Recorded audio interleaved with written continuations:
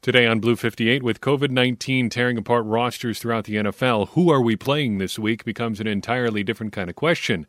But the Packers also have a few internal questions they need to answer before the postseason begins.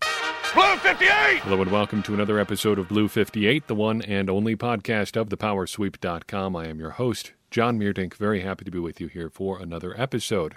It's almost the end of 2021, which means that you have, if you are listening to this on Friday, December 31st, just a few hours if you would like to participate in this year's charity drive. I would encourage you to do that. Love the causes we are supporting, both Adrian Amos's charity and Shamar Jean Charles' work with the Wisconsin Alzheimer's Association. Both worthy of our support, both worthy, I think, of your support, and I'd love to have you to have the chance to win some prizes to the Packers Pro Shop, which we will be giving away next week. So if you're on the fence, consider doing that today. I would much appreciate it, and I think you will as well. So it is Week 17, and things are going a little bit weirdly throughout the NFL, as you've probably heard. We've discussed it on this podcast the last couple episodes. The Packers are having their COVID game, I guess, this week. We talked about that as being a personnel situation they might have to deal with in the last episode. It looks like it's happening this week. Guys are going onto the list and coming off the list, I guess, to be fair, in fairly significant regularity. But this is the game. On top of that, there are the teams remaining on the Packers schedule are going in different directions than the Packers. These are not games that the Packers really need to be worried about in terms of, okay, who are we playing on the other side? Because they should, in all honesty, beat both the Vikings and the Lions. Now, I've got some notes about the Vikings here in a second, but I figured it didn't really make a whole ton of sense to do like a deep dive preview on the Vikings because, for one thing, we know the Vikings pretty well. For another, even as I record this Thursday night, who knows who's going to be in the lineup on Sunday, either for the Vikings or the Packers. And thirdly, it's really just all about the Packers. Can they win or not? This is not about matchups. This is not about what the Vikings are going to try to do to them, which could change depending on the people they have. It's about, can the Packers take care of business and beat a team that they should beat? I think they're going to beat the Vikings. I think that should be a fairly easy ask for them this week. Now, easy and simple, we go back and forth on those words a lot, but they should be able to beat the Vikings. The book on them is the same as it's always been. If you pressure Kirk Cousins, he will make mistakes, and if you take advantage of those mistakes, you will win. In Week 11, the Packers didn't take advantage of those mistakes. Hopefully they will on Sunday, and they put the Vikings away for the season on national television. In light of all that, I thought we should talk about the Packers. First, the moves they've made since we last had an opportunity to talk. We'll talk briefly about the Vikings, a few questions and notes about them, and then we'll talk about 5 questions I think the Packers need to answer themselves before the playoffs begin. So, Packers moves. They've signed 5 guys since we last spoke. 3 of them were people we talked about on the last episode. Aaron Adeoye, the edge rusher, Adrian Ealy, the offensive lineman, and Kerrith Whyte, the running back / kick returner. Of the 3, I think you're looking at White and Adeoye as the guys who are going to have a real short-term opportunity to make an impact here because the Packers are pretty thin on the edge right now, and they obviously need a kick returner. They got to figure that thing out, both long-term and in short-term, in the short-term because, Amari Rodgers is on the COVID reserve list. So they've got to figure it out just for this Sunday because they may not have him around, and they've got to figure it out longer-term because, Rodgers has not done all that well, to put it pretty mildly. So those 3 guys we've talked about, we know about already. Another guy they've signed this week is Jason Stanley, a cornerback out of Georgia, 6'2", 207 pounds. He was a wide receiver in college, but did not make a terribly big impact there, and as a result has switched to defensive back in the NFL. Since coming into the league, he has been with the Falcons, Dolphins, Jaguars, and Seahawks, now signed to the Packers practice squad and immediately heads to the COVID-19 reserve list, which could be because he tested positive for COVID or because he was a close contact of someone who has tested positive. In any case, you can see why the Packers are interested. Big, long athlete, 7'8" relative athletic score. As a wide receiver, you switch him over to cornerback, that jumps up to an 8.07. Poor agility numbers, though.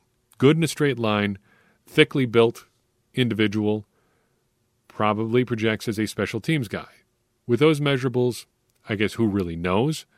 There's a lot of Kebion Ento type stuff in him. Good explosiveness, good speed, good size. You never know. If he turns out he can cover, maybe he's a prospect long term. In the short term, he can run fast in a straight line. He looks like a special teamer. Packers also added wide receiver David Moore today. Between 6 foot and 6'1", 219 pounds, so a muscled up receiver, 8.61 relative athletic score when he came out for the NFL draft in 2017. And he was, that year, a 7th-round pick with the Seattle Seahawks. And he played pretty well there for a 7th-rounder. Didn't see the field in 2017, but in 18 he had 26 catches for 445 yards and 5 touchdowns. The next year, just 17 catches for 301 yards and 2 touchdowns. His final season with the Seahawks, 2020, back up to 36 catches for 417 yards and 6 touchdowns. Also had a few rushing attempts over his 3 seasons of actions with the Seahawks. Has spent a little bit of time with the Broncos this year, signed with the Panthers in free agency this spring, and was released. Now he finds his way to the Packers practice squad. Don't really know what to expect here. The Packers don't have a ton of need at receiver, but you could do worse there, and he does have a little bit of relatively uninspiring punt and kick return experience, but worth kicking the tires, I think, at this point. At practice this week, Marquez Valdes-Scantling made a return appearance coming off the COVID-19 reserve list, and Randall Cobb made a bit of a surprise appearance, returning to practice as the Packers have designated him to return from injured reserve. Hasn't been all that long since he had that core muscle injury, had some surgery, and if you believe his wife's report circling on social media today, it was a pretty severe core muscle injury. So to see him back on the field at this point in any capacity is pretty good. And it looks like he is on track to have an impact at some point in the playoffs. I wouldn't count on him certainly this week, nor next week. There's really no reason to try to get him out on the field next week. But if the Packers can wrap up the 1 seed this week with a win over the Vikings and a little bit of help from the Arizona Cardinals knocking off the Cowboys, he is really on track to tune up for a few weeks here and be ready to go for the divisional round. Pretty good stuff. We also have to make note of guys headed to the COVID-19 reserve list. And headed there today was safety Henry Black, punter Corey Bojorquez, tight end Tyler Davis, and defensive lineman Kingsley Keke. Bojorquez obviously the headliner here, because just as things were starting to go slightly more smoothly for the Packers special teams, and boy, the bar there is very low, Bojorquez heads to the COVID-19 reserve list. The Packers are obviously going to have to make a move now before Sunday. If you're looking for obvious contenders, Ryan Winslow was released this week. Would think he's got an inside shot at the job given that he was with the Packers in camp, but who knows? The Packers probably are going to have some tryouts this week. Also on the list, Tyler Davis really matters. Currently, the Packers tight end room is 2 names long. Josiah DeGuara and Dominique Daphne. Those are the only guys on the 53 right now. Bronson Kaufusi is on the practice squad, but Mercedes Lewis is on the COVID-19 reserve list, and Robert Tonyan obviously on injured reserve with the torn ACL.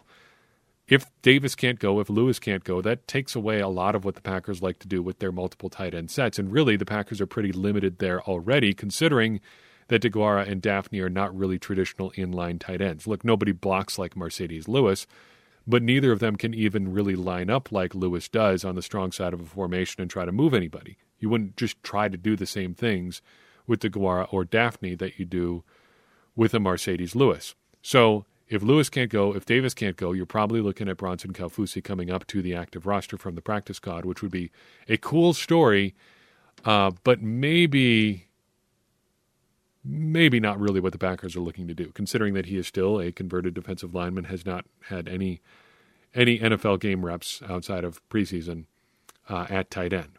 So that's the state of things for the Packers. Let's spend a little bit of time talking about the Vikings. 5 notes on the Vikings right now. First, they are probably playing for Mike Zimmer's job right now. Coming in at 7-8, the Vikings are still technically alive for the playoffs.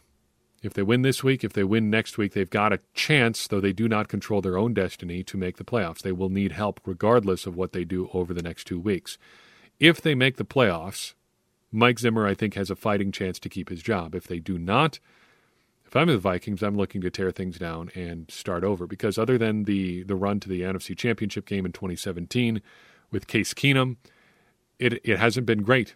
2018 to present, the Vikings have had one 10-win season. They're not going to get there this year, obviously. I would think they are playing for Mike Zimmer's job if things have not been decided already. Secondly, things have not gone super well since they beat the Packers in Week 11. They are 2-3 since then. They have relatively uninspiring wins over the Steelers and Bears, who get super excited about beating both of those teams. Not a whole lot of people, I would imagine. And they have losses to the 49ers and Rams, both understandable, but also the Lions falling on their face, giving the Lions their first win of the season. And they just have the look of a team that cannot quite get it together, because those losses to the 49ers, Lions, and Rams were all fairly close games. 49ers put up a fair number of points on them, but they kept it close against all three of those teams. Now, it was fairly close in their two wins as well, and the Vikings really have played close games start to finish this year. It's been a lot of one-score games, and, it's broken their way just about as often as it's broken against them. But that they are playing in that many close games does not speak to the overall quality of their roster, which is a little bit disappointing, I have to imagine, if you're a Vikings fan, considering that you have skill positions that are basically should be the envy of most of the league. I mean, most teams in the NFL would love to have, Adam Thielen, Justin Jefferson, Dalvin Cook, even Kirk Cousins, for all the flack that he gets. There's a lot of quarterbacks out there that are worse than Kirk Cousins. Just those four guys alone, it feels like, should get you to more than 7 wins, but the Vikings have not been able to get there this year. Speaking of Dalvin Cook, he is going to be back for the Packers game this week. He's coming off the COVID-19 reserve list and will be available, at least in theory, for Sunday. It is an open question as to how much of a factor he is going to be, because COVID obviously affects everybody differently. We just heard Kenny Clark talking this week about how it affected him, how he was in still kind of rough shape against the Browns last week. And you wonder how that may have affected the Packers' run defense, just being out there, being less than 100%, but really having no choice but to have him out there, given the state of the rest of the Packers' defensive line, and that Kingsley Keke was a scratch for personal reason, healthy scratch for personal reasons. But really, I think you got to wonder what kind of factor Cook can be, and we won't obviously see that until Sunday, because he's going to say between now and then, if he talks to the media, yeah, I'm great, it's going to be good to go for Sunday, because that's just what everybody says. So it's going to be interesting to see what he can offer the Vikings on Sunday. Fourthly, Justin Jefferson still want to make a note of where he is on the field. He torched the Packers last time around, 8 catches, 169 yards, and 2 touchdowns, was over 100 yards even before halftime. He hasn't really slowed down since then. In the handful of games he's played since then, he's got 34 catches for 570 yards and 3 touchdowns. He has totaled 97 catches for 1,451 yards and 9 touchdowns on the season so far. They've got a good one in Minnesota in Justin Jefferson. Finally, I really have no idea what to make of the Vikings defense. And really that's going to be the case for every team until the end of the season, because it's always going to depend on how COVID shakes out. The Vikings are dealing with it like everybody, but I don't know how you evaluate a team that has given up as many points as the Vikings have, but have been without a bunch of guys and could be without a bunch more guys, depending how things break with COVID between now and Sunday. So not going to spend a whole lot of time talking about the Vikings defense, other than to say that they have been fairly to extremely disappointing by Mike Zimmer's standards. They are 29th in yards. They are 23rd in scoring. They are 11th in takeaways, so doing pretty well there, but they're giving up the 28th best yards per attempt in rushing defense. They're giving up the 27th most passing yards. It's not a great unit this year, and it's a big departure for previous Mike Zimmer teams. Now to the Packers. They are obviously headed to the postseason. Things are going well for the most part in Green Bay. Things are not always perfect, especially over the past 2 or 3 weeks. But by and large, things are pointing up for the Packers. Guys are getting healthier. Things are, generally going pretty well on offense. The defense has some obvious issues, but it relates to some complementary football stuff with the offense too. But looking internally, the Packers do have some questions that I think they've got to settle before the postseason begins. First, how do you integrate David Bakhtiari, assuming he can come back? It's looking like a bigger and bigger if as to whether or not he can come back. But assuming he does come back, since as of today it has been exactly 1 year, as of today meaning today the day the podcast comes out, Friday the 31st, it's been exactly a year since he tore his ACL. What do the Packers do with him? If he's healthy next week, do you play him? Do you dump him into the lineup right away? Do you start him? Do you bring him in the second half, just let him get his feet wet a little bit? What do you do? If he can't go before the playoffs, do you play him at all? Would you rather have a cohesive unit that's played together for a month or so straight, headed into the playoff game against whoever it ends up being, assuming they get the bye week and he gets an extra week to recover? Do you have him in reserve and just see how things go early, and if things get rough out of the gate, do you bring him on? I think the Packers need to have a plan here before the postseason even begins, because that'll make their life easier in terms of how you prepare, how you game plan, how you need to construct your roster behind him, because they'll have more depth pieces available, or they'll need to have more depth pieces available if they decide he can't go and probably just heads back to injured reserve or whatever. They need to figure that out before the postseason and get that question settled. Second, and similar question, how do you integrate Jaire Alexander? We talked about this previously. I think a lot of people are assuming that Jaire goes into the slot if he comes back. That is my assumption too, and I've got no reason to think that he can't do that, other than the fact that he really just hasn't done it all that much. Other than his rookie year, he's been at best a slot or cameo sort of player, only plays there occasionally. The most he's played in the slot since his rookie year was earlier this season, week 2, against the Detroit Lions, and that was his worst game grade-wise, according to Pro Football Focus, of the year. So how do you integrate him? Obviously, you want him on the field.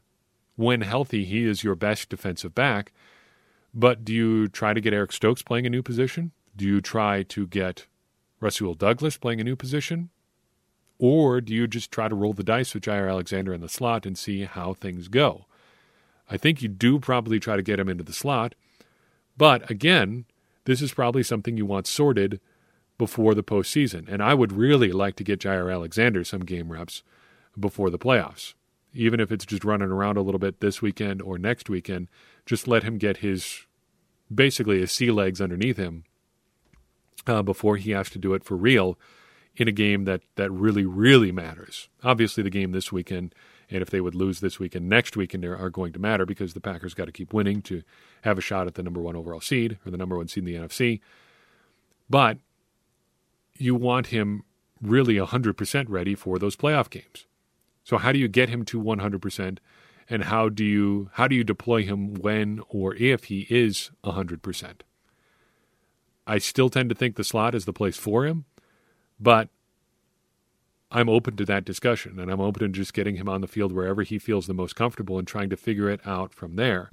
Because I think even if it displaces either Douglas or Stokes, I would rather have a healthy Jaire Alexander out there than either of those guys. Would you rather have a healthy Jaire out there and still a normal Chandon Sullivan in the slot, or would you rather have your less ideal group out there in Stokes and Douglas on the outside and Alexander on the inside? I don't know.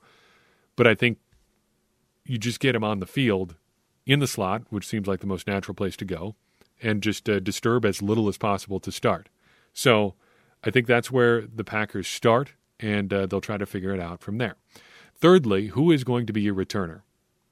This has been an open question now for quite some time, and we've never really been any closer to an answer than we were at the start of the season. It was going to be Amari Rodgers, but he's turned out to have the yips or the sudden and complete lack of ability to do it, and now is sick. So who's it going to be? Do you feel comfortable even when he is healthy having him back there in a playoff game? I certainly don't. It reminds me a little bit of Jeremy Ross, who was an adventure before the regular season in 2012 and then turned out to be a disaster in the playoffs against the 49ers, who were not really just blowing the Packers away until Jeremy Ross muffed a punt deep in Packers territory and set the 49ers up for a layup. You know, you circle back to the Colin Kaepernick stuff, obviously, a lot.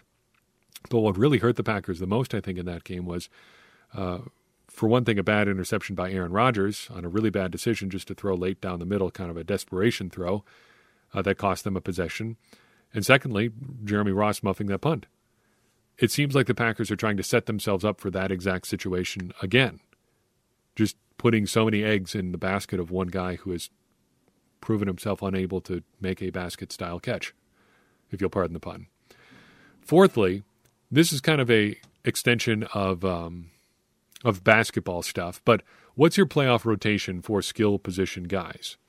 Lately, with injuries and illness and all that, it doesn't seem like the Packers have a consistent lineup for their skill position guys. It's not clear what they're deploying for wide receivers on a week-in, week-out basis. They're a little bit banged up at tight end. And running back beyond Aaron Jones and A.J. Dillon, they just got nobody who's really a danger to contribute in any way, as much as I like Patrick Taylor. So who are you putting on the field when you've really got to have it? It's going to depend, obviously, on who's healthy, but hopefully the Packers can get healthy over the next couple of days. And if you have everybody healthy, who are your guys? Let's assume that Davante Adams, Marquez Valdes-Scantling, Allen Lazard, and Randall Cobb are all healthy. If those four guys are all good to go, who do you put on the field and when? Prior to his injury, Randall Cobb was getting the second most wide receiver snaps. Do you go back to that right away? If so, why? And what does that cost you by taking one of those other guys off the field? Do you put MVS out there ahead of both of the other guys? Does Allen Lazard have a case? He's played pretty well recently. That's a thing that I think the Packers need to nail down before they get to the postseason, because I don't think you want to make those adjustments on the fly if you don't have to. Finally, are the Packers a running team or a passing team? If you look at the numbers, the Packers are a passing team. They pass more than they run in neutral situations. They ultimately depend on Aaron Rodgers making plays through the air to move the ball. But philosophically, it seems like the Packers really want to be a running team. And that, I think, has hurt them early in games the last couple of weeks. The Packers, especially against the Ravens early on, were so eager to run the ball that they almost put themselves behind too much to really pull out of the dive they were in.